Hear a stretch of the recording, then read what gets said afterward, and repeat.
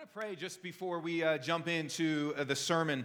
Father, would you just even now open up our hearts and allow us to receive from you what you have for us? And where we need to be encouraged, would you encourage us? Or challenged, would you challenge us? But we want to hear from you, God, and we ask that you would speak to us in a powerful way. In your name, Jesus, we pray. Amen. So this is our third week going through the book of Jonah, and we'll finish it up next week. And if you're unfamiliar with the story, or maybe you are familiar, you haven't been in the last couple weeks, or just let me give you just brief recap of what we've covered. And it's a pretty familiar story, but Jonah is a man who, like many of us, not all of us, but like many of us, is someone that's religious, has grown up around God and faith, and has been faithful to God in various times in his life, and is familiar with God and close to God, but then begins to wander away from God, begins to run from God even, and to depart from God. And what we've looked at really in the last couple weeks is the fact that we often wander from God, but God comes after us. God runs after us. God pursues us. And this is such good news. I was talking to someone briefly this week of just how that idea that we wander from God and yet God keeps coming after us has been so helpful and such a good reminder and an encouragement, because we often find ourselves in that place. We often find ourselves at some times in our life being excited about God and being passionate about God and wanting our life to follow Him and pursue Him and have faith in Him and all the different things that maybe we even say, I'm gonna do this with God or for God. And then we find our actions and our hearts wandering away from God. And the Bible says, and what we have learned in this passage, or rather this book with Jonah, is that God comes after us. That if you ever find yourself in that place, whether that's now or you have been there and you go, man, I'm drifting from God, I'm wandering from God, or I'm running from God, that God says, I'm coming after you. I care too much about you to let you go. I care too much about you to let you wander. I want you. And that's what we have seen that God does with Jonah. But it's not just individuals that wander away from God. It's not just individuals. It's not just us, but the whole world wanders away from God. The whole world, in fact, the Bible teaches, has turned from God. The Bible says in the beginning that God made the world, and He made it good. That God made the world, and He made it good, and He blessed it, and He put man and woman together, and He says, you're my people, and He makes us in His image, and He gives us a calling to represent Him on this earth, and everything is beautiful, the Bible says. That God gives life, and He gives joy, and what God wants for His people is goodness. That's what He wants. And to experience blessing and shalom or peace, wholeness, this just beauty with us in relationship with God. That's how the Bible says God made the world. And then we as humans, man and woman, and we still this today, but turned against God, turned away from God. And as soon as we as humans turned away from God, everything else starts to crumble. When we turn away from God, everything else starts to crumble. I heard somebody say once that the only provable doctrine of Christianity, the only provable thing that the Bible teaches is sin. And I think that's true. I think you can look at the world and say, man, it looks like something is wrong. And what the Bible says is when we turn away from God, we turn away and against every other part, and everything begins to break. And so we feel this internally. When we turn away from God, stuff starts to happen just with our own identity. Feelings of shame and feelings of guilt and feelings of worth and having to prove ourselves and all these different things. Like most of us would be able to look at our lives and go, man, even if nobody else bothered me, even if nobody else did anything, and even if the world was at peace, I just don't feel okay with myself at different times.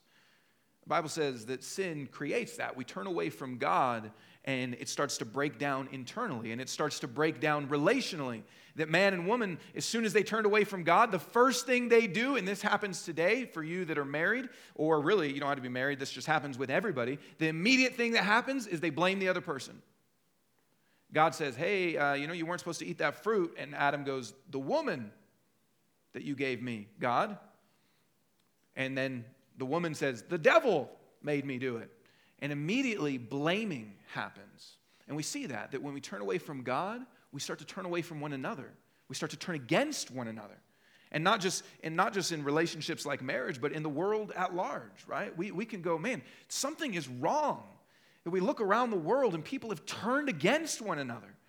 We turn away from God. We turn on ourselves. We turn against each other, and even with nature. I mean, we're not going to go into a bunch of that, but originally, man and woman are created to steward the world and to say, this is God's creation. We're going to treat it really well. And instead, we don't do that, right? We abuse nature, and we take advantage of it, and there's, all sorts of stuff. But what happens is, as soon as we turn away from God, we turn against and away from one another, and everything starts to break down. That God makes the world good, He makes it beautiful, but just like Jonah, on a larger scale, the world has turned away from God. And when we look at this chapter 3 in Jonah, this is going to tell us what God intends to do about this, and how He will go about doing that, and how we participate in that. So here's Jonah chapter 3. It says, "Then the word of the Lord came to Jonah the second time, saying, arise, go to..." And actually, let me just stop just for a quick second. Then the word of the Lord came to Jonah the second time. I feel like somebody here needs to hear this. That the word of the Lord came to Jonah a second time. Here's what this means. God's not done with you. Jonah totally ran away from God. Jonah totally disobeyed God. Jonah totally went the opposite direction. And you could think that God would go, okay, you had your chance. You had your shot. I gave you an opportunity, and you blew it. So now, instead of Jonah, I'm going to choose Jack, and he's going to go do what I'm having him do. And Jonah, you're now, covered in whale vomit, and you can go sit on the sidelines. But that's not what God does. Isn't it amazing that the word of the Lord came to Jonah the second time? And I would have to guess that if he, blew it, it would come the third time, and the fourth time, and the fifth time, because that's actually what Jesus teaches. When his disciples even ask him, how many times are we supposed to forgive somebody? And Jesus says 70 times 7, which just means perfection over and over and over and over and over again. And so for someone here, I think you might need to hear that the word of the Lord came to Jonah a second time, which means even if you feel like, man, I blew it, I had an opportunity, and I blew it, God's not done with you. Word of the Lord came to Jonah a second time, arise, go to Nineveh. This is the city that God called Jonah to originally. That great city, and call out against it the message that I tell you. So Jonah arose and went to Nineveh according to the word of the Lord. Now Nineveh was an exceedingly great city, 3 days' journey in breadth. Jonah began to go into the city, going a day's journey, and he called out. So God tells him to call out, and he calls out, "Yet 40 days, and Nineveh shall be overthrown." And the people of Nineveh believed God. They called for a fast, and they put on sackcloth from the greatest of them to the least of them. And the word reached the king of Nineveh, and he arose from his throne. He removed his robe. He covered himself with sackcloth and sat in ashes. And he issued a proclamation and published through Nineveh, "By the decree of the king and his nobles, let neither man nor beast, herd nor flock taste anything. Let them not feed or drink water, but let man and beast be covered with sackcloth, and let them call out mightily to God. Let everyone turn from his evil way and from the violence that is in his hands. Who knows? God may turn and relent and turn from his fierce anger so that we may not perish." When God saw what they did, how they turned from their evil way, God relented of the disaster that he had said he would do to them, and he did not do it. Now this book, this chapter, has been about this. What we've seen so far is that we wander away from God and that God comes after us. But this starts to move just from an individual story of Jonah to then a broader picture of the world turning away from God. And what is God going to do about that? And how does he go about doing it? And what's our role in it? So first is this. What is God doing in the world? Meaning, what is God doing in this world that has turned from him? What is he going to do? And what is he doing about a world that has turned from him? And Nineveh is a picture. Nineveh is a city. It's a place that turned from God. It's a place that was filled with violence and was filled with all sorts of evils. And they had turned from God. They had wandered from God. They had departed from God. What is God going to do about this? And here's what the Bible teaches consistently, but even we get this picture here with Nineveh, that God has a mission. God has a mission to destroy the cause of our turning from him and the effects of our turning from him.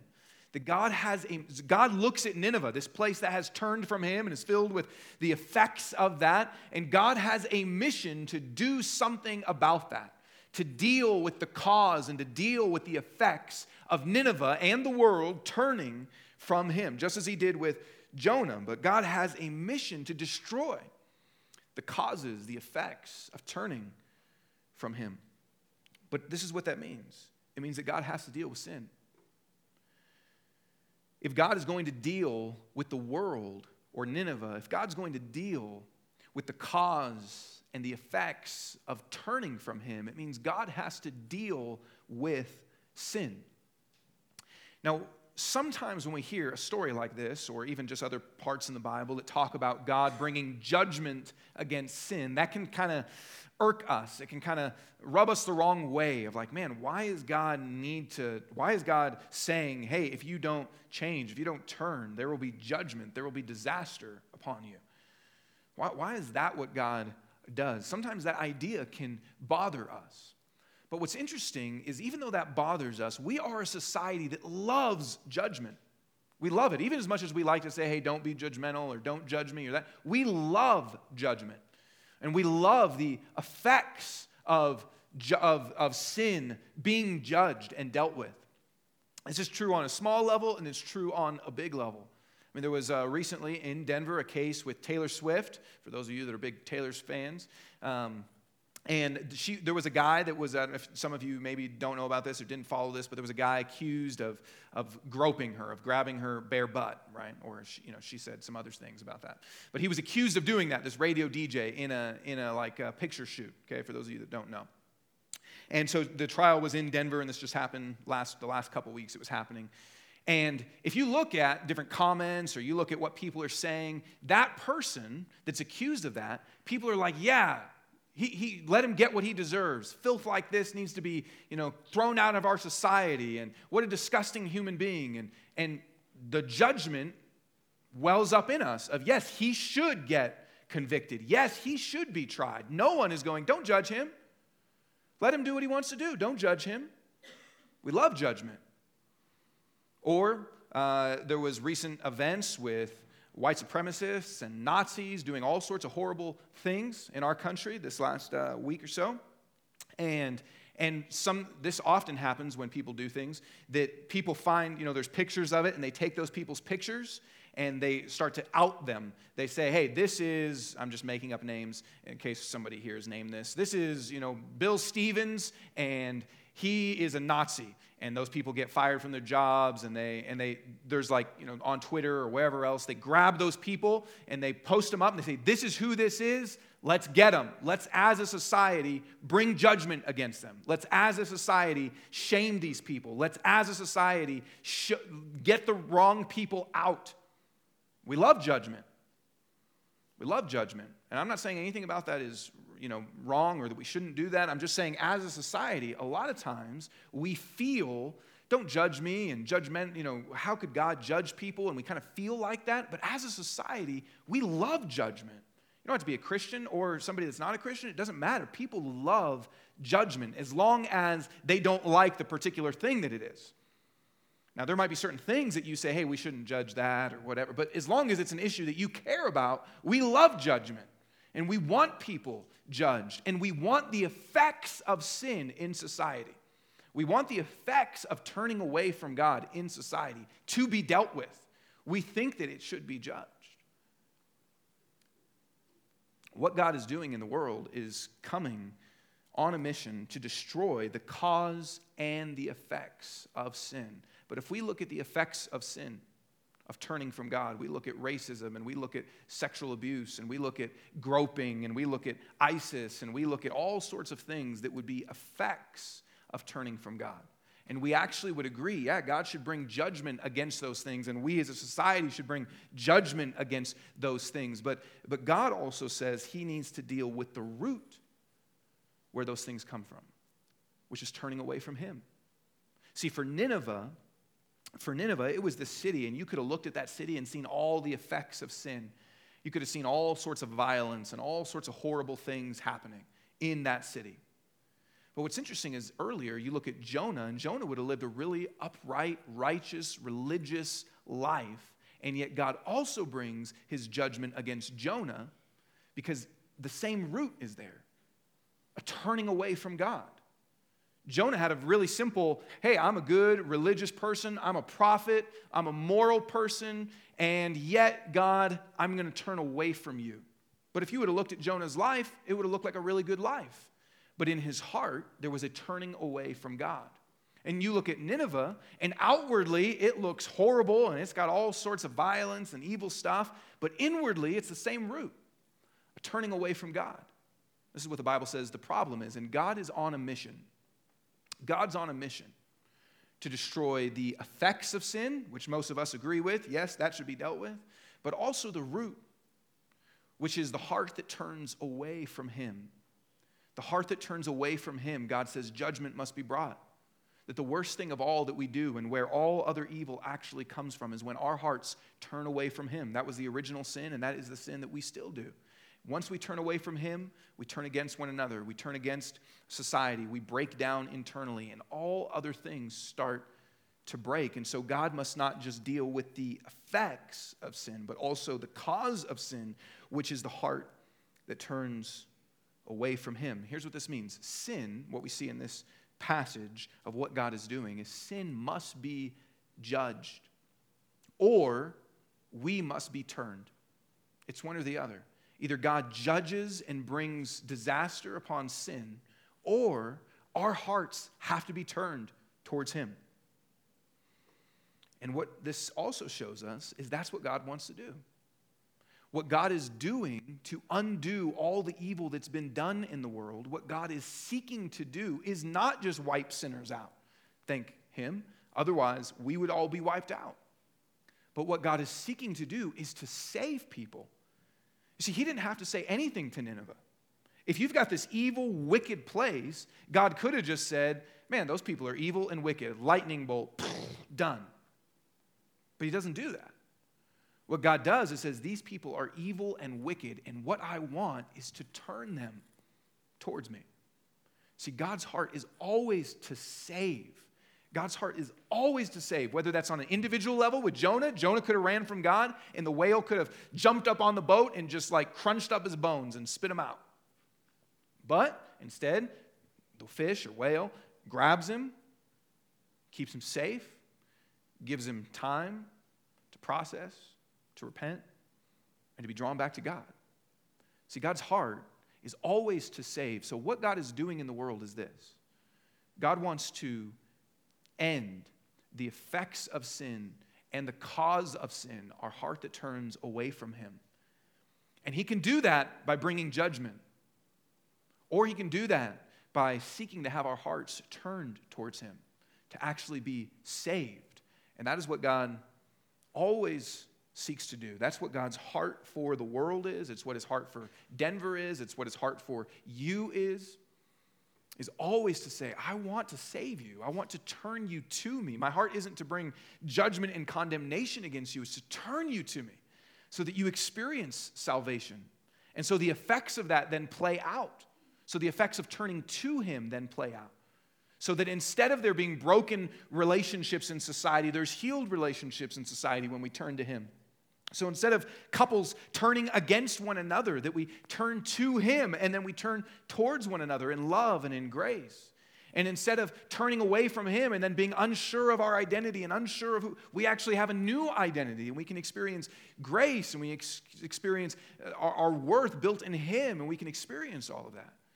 God wants that individually and he wants the effects of that to go through the community, that what God is doing in the world is seeking to undo the cause, turning away from him, and the effects of sin so that communities and individuals experience what it is like to live in a place that's turned towards him. The Bible often talks about that in the language of the kingdom of God, to say, what would it look like if we all together turned towards God and said, you are our king and you define us.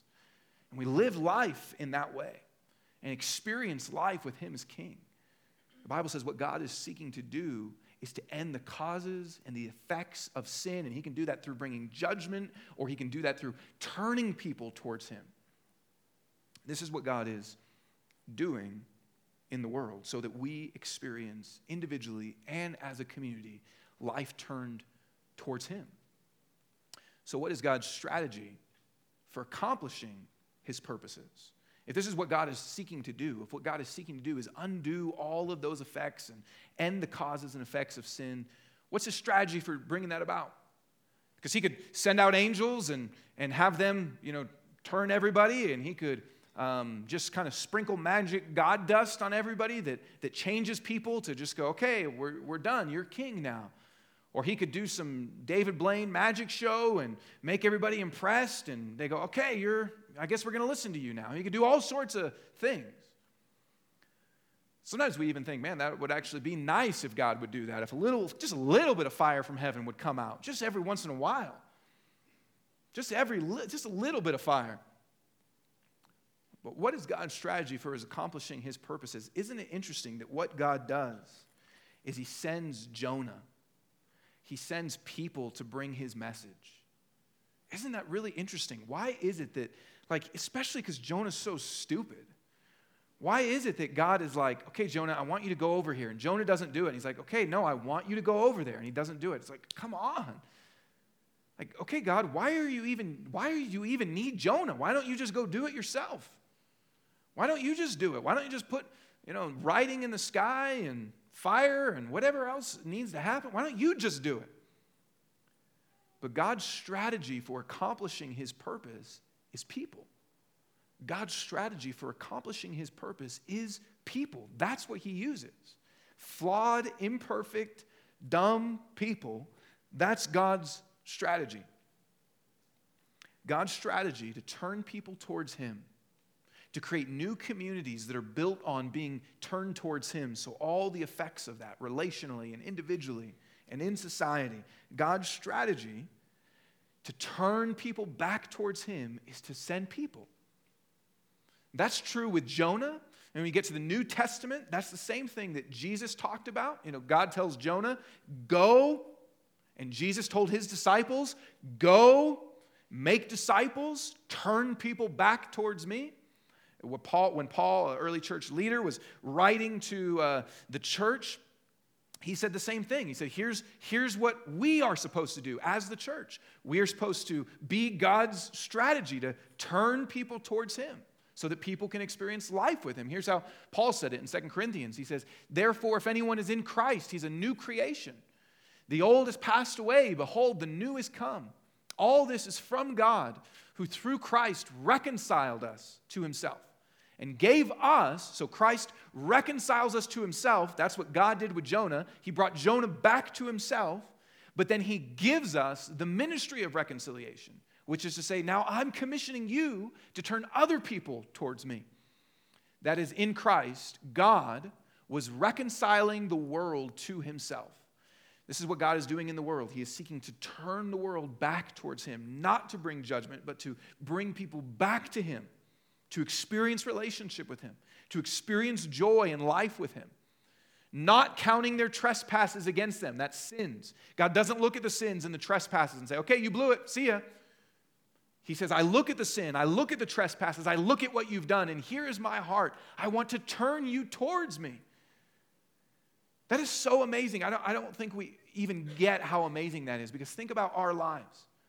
When somebody sins against you, when somebody wrongs you, isn't our immediate posture to turn away from them? If you're in a fight with your spouse and they do something mean to you, your immediate instinct is to say, wow, gosh, whatever, and to turn away. If you're on the phone with Comcast, your immediate instinct is to turn away, to click, to not say, you are mischarging me, but I'm going to turn towards you. That's not your instinct. It's to turn away from those that wrong us. When you're talking to some family member that has wronged you repeatedly, your instinct is to cut them off. It's to say, okay, fine, we're just not hanging out anymore. Isn't that our instinct when people wrong us, is to do the opposite, to count their trespasses against them? This is so amazing about God, that God's heart says this: when I look at the world and I see its sin, what I do is want to reconcile them back to me, to turn them back to me. And Paul says, here's what God's strategy is to do that. It's not magic. It's not angels. God's strategy to do that is he reconciles us to him, and then he gives us the ministry of reconciliation. That in Christ, God was reconciling the world to himself and then entrusting to us the message of reconciliation. That's so important. That's what he did to Jonah. God wanted Nineveh to be reconciled back to him. And how did he do it? He entrusted Jonah. He said, here's the message. This is the message of reconciliation, Jonah, and I'm entrusting it to you. I'm giving it to you. And couldn't God just do it himself? Yes, but that's not what he chooses to do. What God chooses to do is say, here is my strategy to bring the world back to me. It's to entrust the message to you. It's to entrust the message to you. Look, if you're a Christian, you have been entrusted with this message. When I do weddings, sometimes I talk to the best man. I always talk to the best man, but sometimes we have this, sometimes I ignore him. No, but we always have this conversation where he's carrying the ring, right? He's got the ring in his pocket. He's been entrusted with that. He's been entrusted with this very special thing. And we sometimes talk about how special that is and how, hey, don't lose that. And hey, do you have the ring? And hey, make sure you've been entrusted with this. It's very valuable. And you want the message of what that represents to get to the other person. So make sure that, is it in your pocket? Do you have a hole in your pocket? Do you have a hole in your pants anywhere? Like, make sure you've got this thing. It's been entrusted to you. Do you have it? This is what Paul says. We've been entrusted the message of reconciliation. We've been entrusted the message. God's strategy is to entrust us with his message. God wants the world turned to him. God wants the world brought back to him. God wants the world to know his grace. God wants the causes and effects of sin to be wiped away. He wants new communities made with him as king. And he says, here's how I accomplish it. I entrust you with the message. Paul goes on, therefore, if this is true, if this is what God has done, if we have been entrusted with this, therefore, we are ambassadors for Christ. God making his appeal through us. See, God wanted to appeal to Nineveh, and God wants to appeal to our city and our friends and our neighbors. God wants to make an appeal. To say, turn to me, I love you, I care for you, turn to me, I want you. God makes his appeal, though, through us. God makes his appeal through us. And so he says, we implore you, on behalf of Christ, be reconciled to God. See, what is God's strategy for accomplishing his purpose? This is so important. It's us. With Jonah, it was humans. With us, it's humans. What do you think the purpose of the church is? What do you think the purpose of the church is? Many people would say, well, the purpose of the church is to grow. Like I come here, I want to hear some sermons or, grow in some way. And that's partially true. So maybe it's community. We love community. We want you to experience community. So maybe the purpose of the church is friendship. It's to have other people to hang out with. Or maybe the purpose of the church is inspiration. Life's hard. It sucks often, and work is hard, and maybe you had a really hard week, and okay, I come here to just get a little bit filled up and get inspired to go back in and conquer my day. But you know what the Bible says? Here's what the purpose of the church is. The purpose of the church is God cares about this world so much. He loves this world so much, and he wants it to be turned to him. And his strategy isn't to just go do that directly himself, but rather to make his appeal through us, to entrust us with his message. That's what God did to Nineveh. That's what God does now. God's purpose is to create new communities and individuals that are worshiping him and knowing him, and God's strategy is us. But then this leads to this next question. How does this story, what we see here in this passage, how does this story shape our participation in God's purpose? If what God's purpose is to turn the world towards him, so that the cause and the effects of sin are wiped away, And God's strategy to accomplish that purpose is he doesn't say, I'm not going to do that directly. I entrust you to do it. Don't ask me to do it. I'm entrusting you to do it. So how does this story shape our involvement? Because we're supposed to be involved. We're supposed to participate. If we're the strategy, if we are God's strategy for that, what can we learn about how we are shaped to do this? How does this story shape our participation? And I want to talk about 3 different ways it shapes us. The first is it shapes our attitude and our posture. If God wants to make his appeal through us, if God wants to entrust us with his message, we can learn some stuff in this story that shapes how we participate. The first is it shapes our attitude, our posture, because it makes us humble. See, what we can learn here in the story of Jonah is that Jonah is not better than Nineveh. The very thing that God is trying to do to Nineveh, to turn them towards him, is what Jonah already had to go through the last 2 weeks. Jonah was turning away from God, and God was turning him back, turning him towards him. And what we can learn about this that shapes our attitude, it shapes our posture, is we're not better than anybody. To the degree that we see our hearts like Jonah, hearts that wander away from God, hearts that run from God, hearts that leave God, hearts that listen to God but go, I don't want to do that. To the degree that we see that is us. And then to the degree that we see how kind and gracious he is to us, even when we're like that. That makes us humble towards others. It makes us humble towards others because we can't look down on other people then that we see that are turning away from God.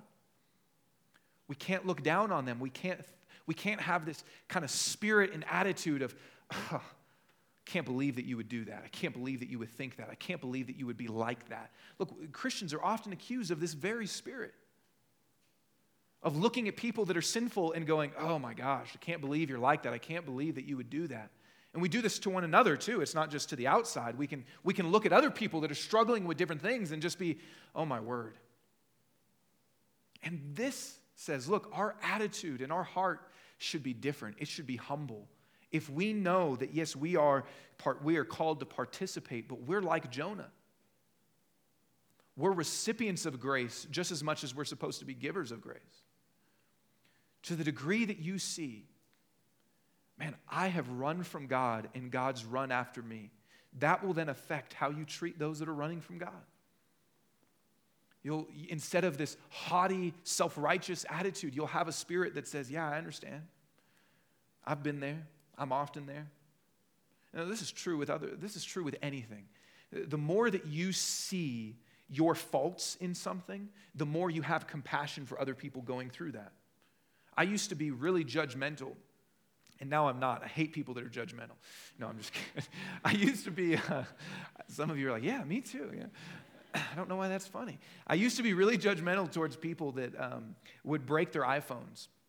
Or any phones that they would, well, not like, the handheld ones, but any screens that got cracked. Just be like, oh my gosh, you're so careless and you're so, like, how could you not take care of something? Don't you know how much that is? And you should treat your things better. And then, I went years and years and years without cracking a screen. And I never had a case because cases are for people that are undisciplined and don't care about their stuff, And then I dropped my phone and it cracked. And I was like, no, I'm like one of them, But it has given me grace and mercy towards people like that. And I've cracked my phone again a second time, actually. So now I have even more grace and mercy for people that don't learn their lessons, And that is true with anything, though. That's part of why, like, if you've ever talked to somebody that's gone through AA or one of those kind of groups, that's part of why they like those groups, because they know, hey, everybody here, we're in the same boat. And so nobody's going to go, oh, you drink alcohol? Oh, wow, you struggle with addiction? No one's going to do that. That's part of why people like those kind of groups that are struggling with that, because they know, hey, we are all in the same boat. Therefore, none of us is going to be outside of the boat saying, that's a stupid boat or whatever, just keep the analogy going. That's not going to happen. And the more that we see, I'm somebody that's run from God. I'm somebody that's turned from God in all sorts of different ways. the more we then understand, and yet God's given me his grace and he's pursued me and he's run after me, the more then we are able to have empathy and understanding and compassion and humility towards people that have run from God and are running from God. We're able to go, we're more alike than different. If you look at the sinner that bothers you the most,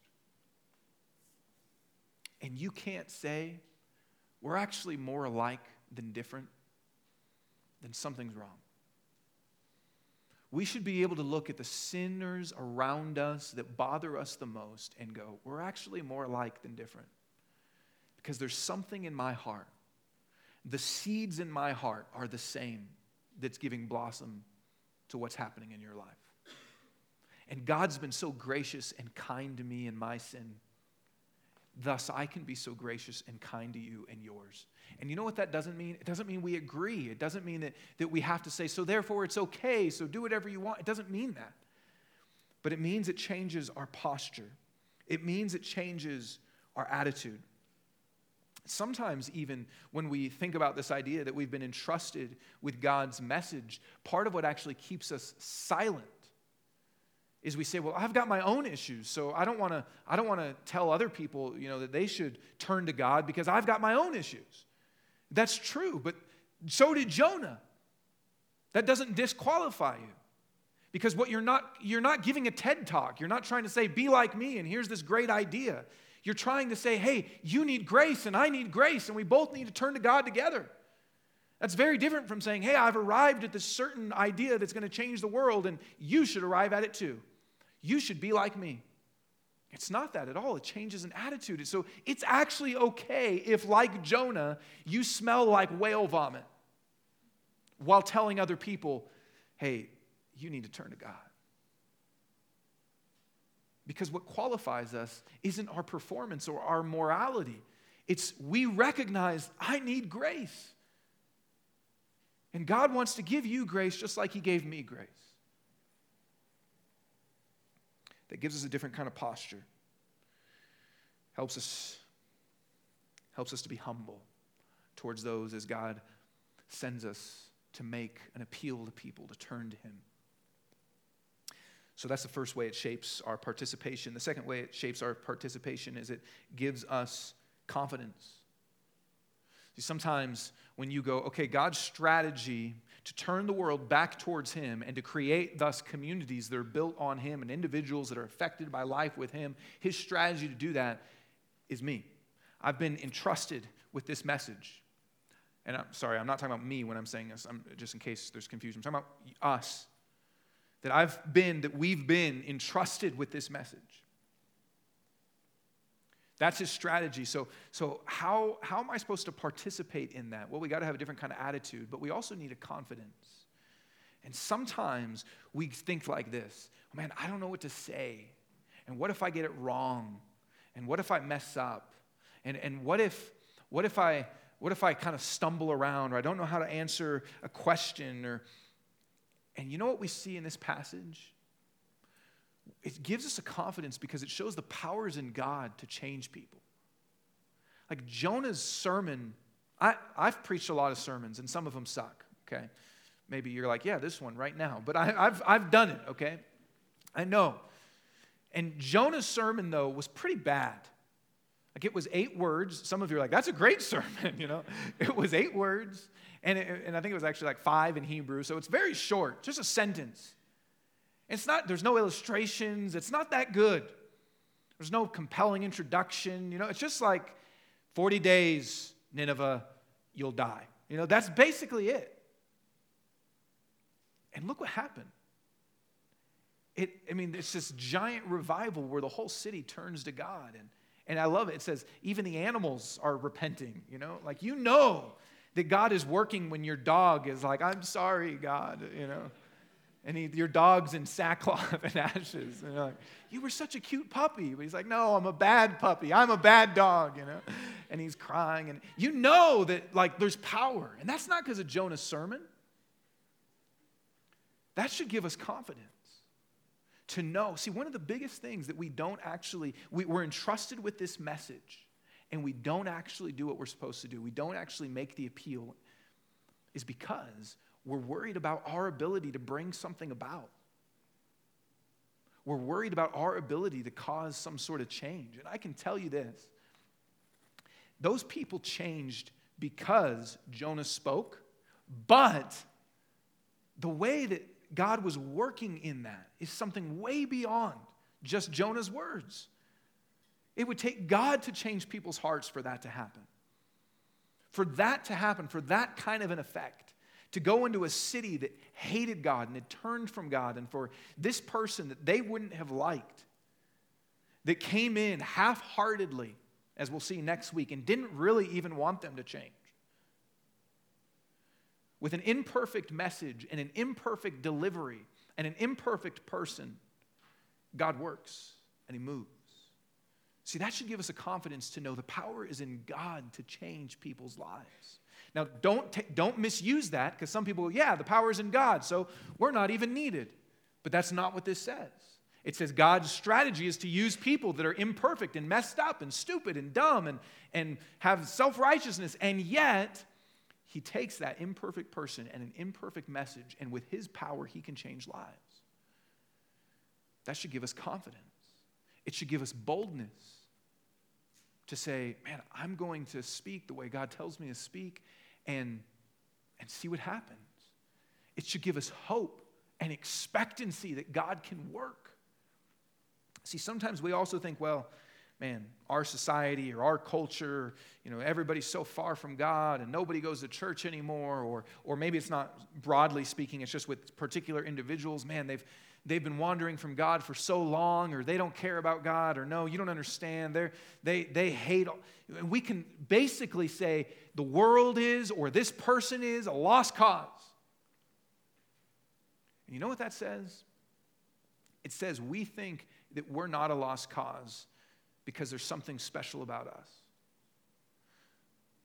But what this says is it takes the power of God to change anybody. And that He can do that, and He wants to do that, and we should expect that He will do that.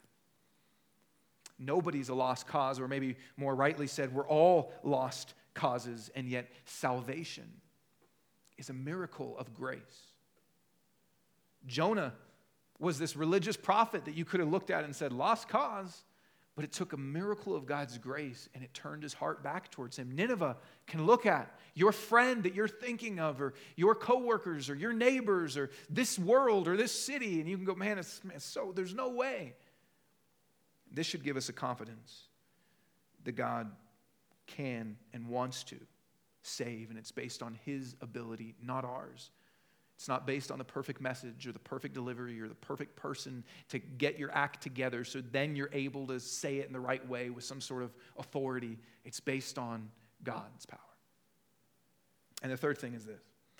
It shapes our participation in that it shapes our actions. I've been kind of talking about this all along, but it shapes our attitude, it shapes our expectations, but it shapes what we are actually supposed to do. That in order for people to be turned towards God, it takes the message of God getting into people's lives. It takes actually speaking. Here's what this means. Your good life won't save anybody. Jonah didn't roll up into Nineveh and pay for everybody's Starbucks in the line behind him and go, oh, they're just going to see. They're going to see and know, oh, God must exist, or God is so good, and I love Jesus now. That's not what happened. Your good life will not save anybody. There's different ways that we kind of believe this lie. Sometimes it's just, man, I'm going to be a good person, and people are going to see my good life. They're going to see how hard of a worker I am, that I don't cuss, and I don't gossip at work, and I put in extra hours or whatever, and then they're going to go, man, I think I would like to love God like you do. That's not true. Or for those of you that have been around Christian circles for a long time, you've heard this stupid quote, which says, preach the gospel often and use words when necessary. That's the dumbest thing ever. I'm sorry if you have that tattooed on your body, but I will pay to have it removed. Seriously. It is so dumb.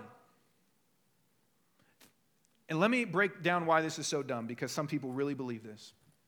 Let me give you a few examples. Some of your dads lived by that code. Tell your children you love them often, use words when necessary. Tell your children you're proud of them often, use words when necessary. And how did that turn out for you? I've talked to people, counseled people that have said, all I ever wanted was my dad to say, I'm proud of you. And he would have said, I was saying it often, using words when necessary. Husbands, wives often complain. Tell your wives you love them often, use words when necessary. Well, I am telling her I love her by my actions. I work hard and I help around the house and I'm living by the code. Tell her I love her often, use words when necessary. You see, that doesn't work if the message is important.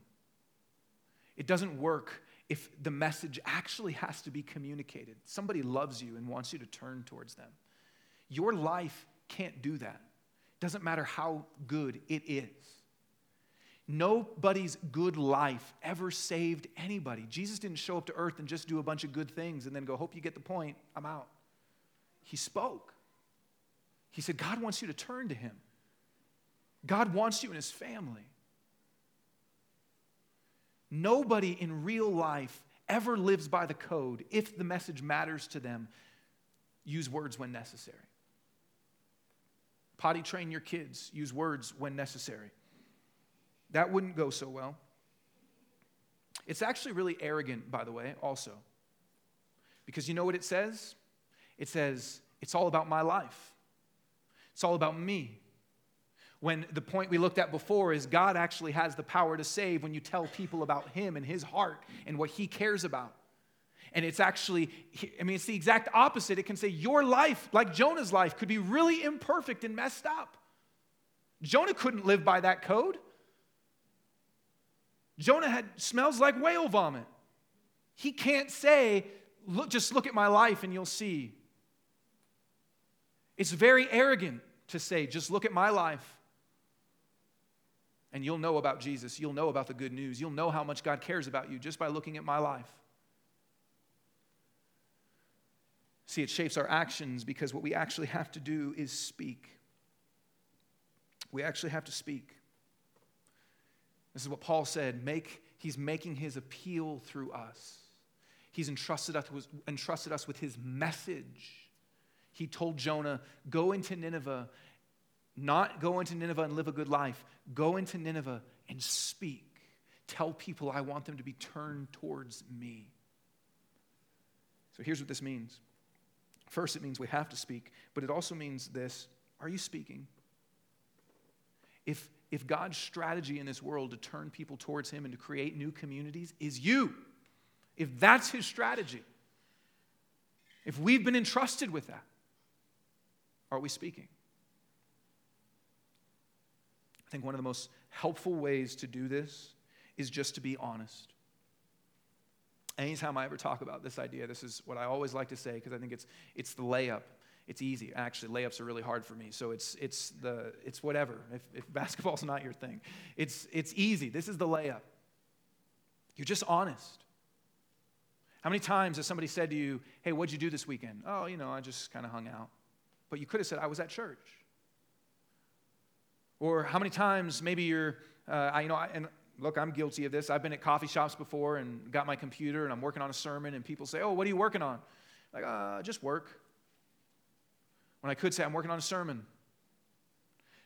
I guarantee you, if you are just honest about your life, about who you are, about what you do, about why you do what you do.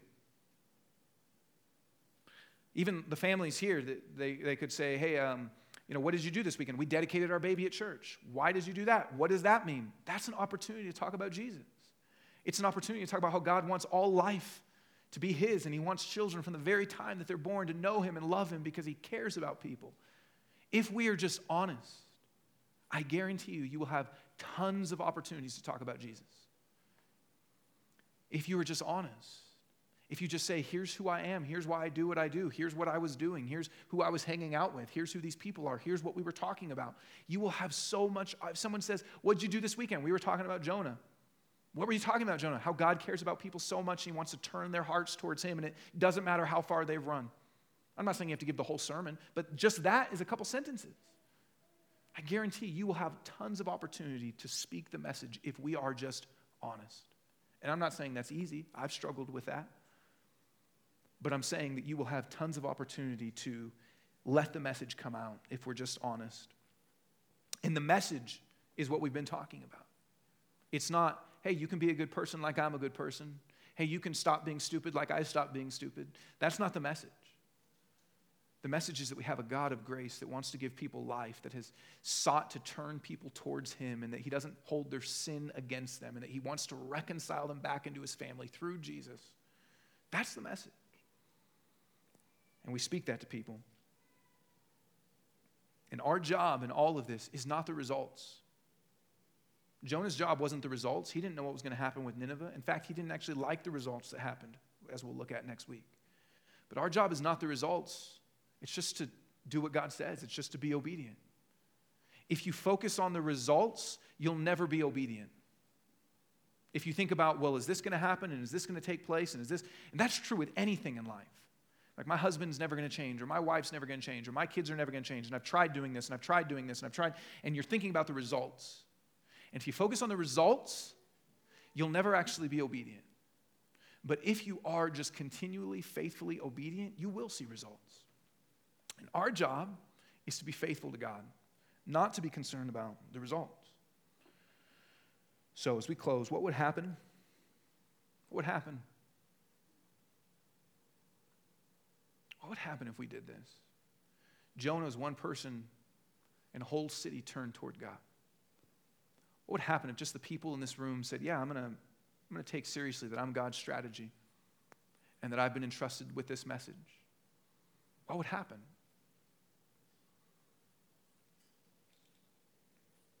What would happen in people's lives? What grace would they be able to experience knowing God that they don't now? What would happen in communities? In Nineveh, it says all the violence, went away. What would happen in communities if people turned towards God?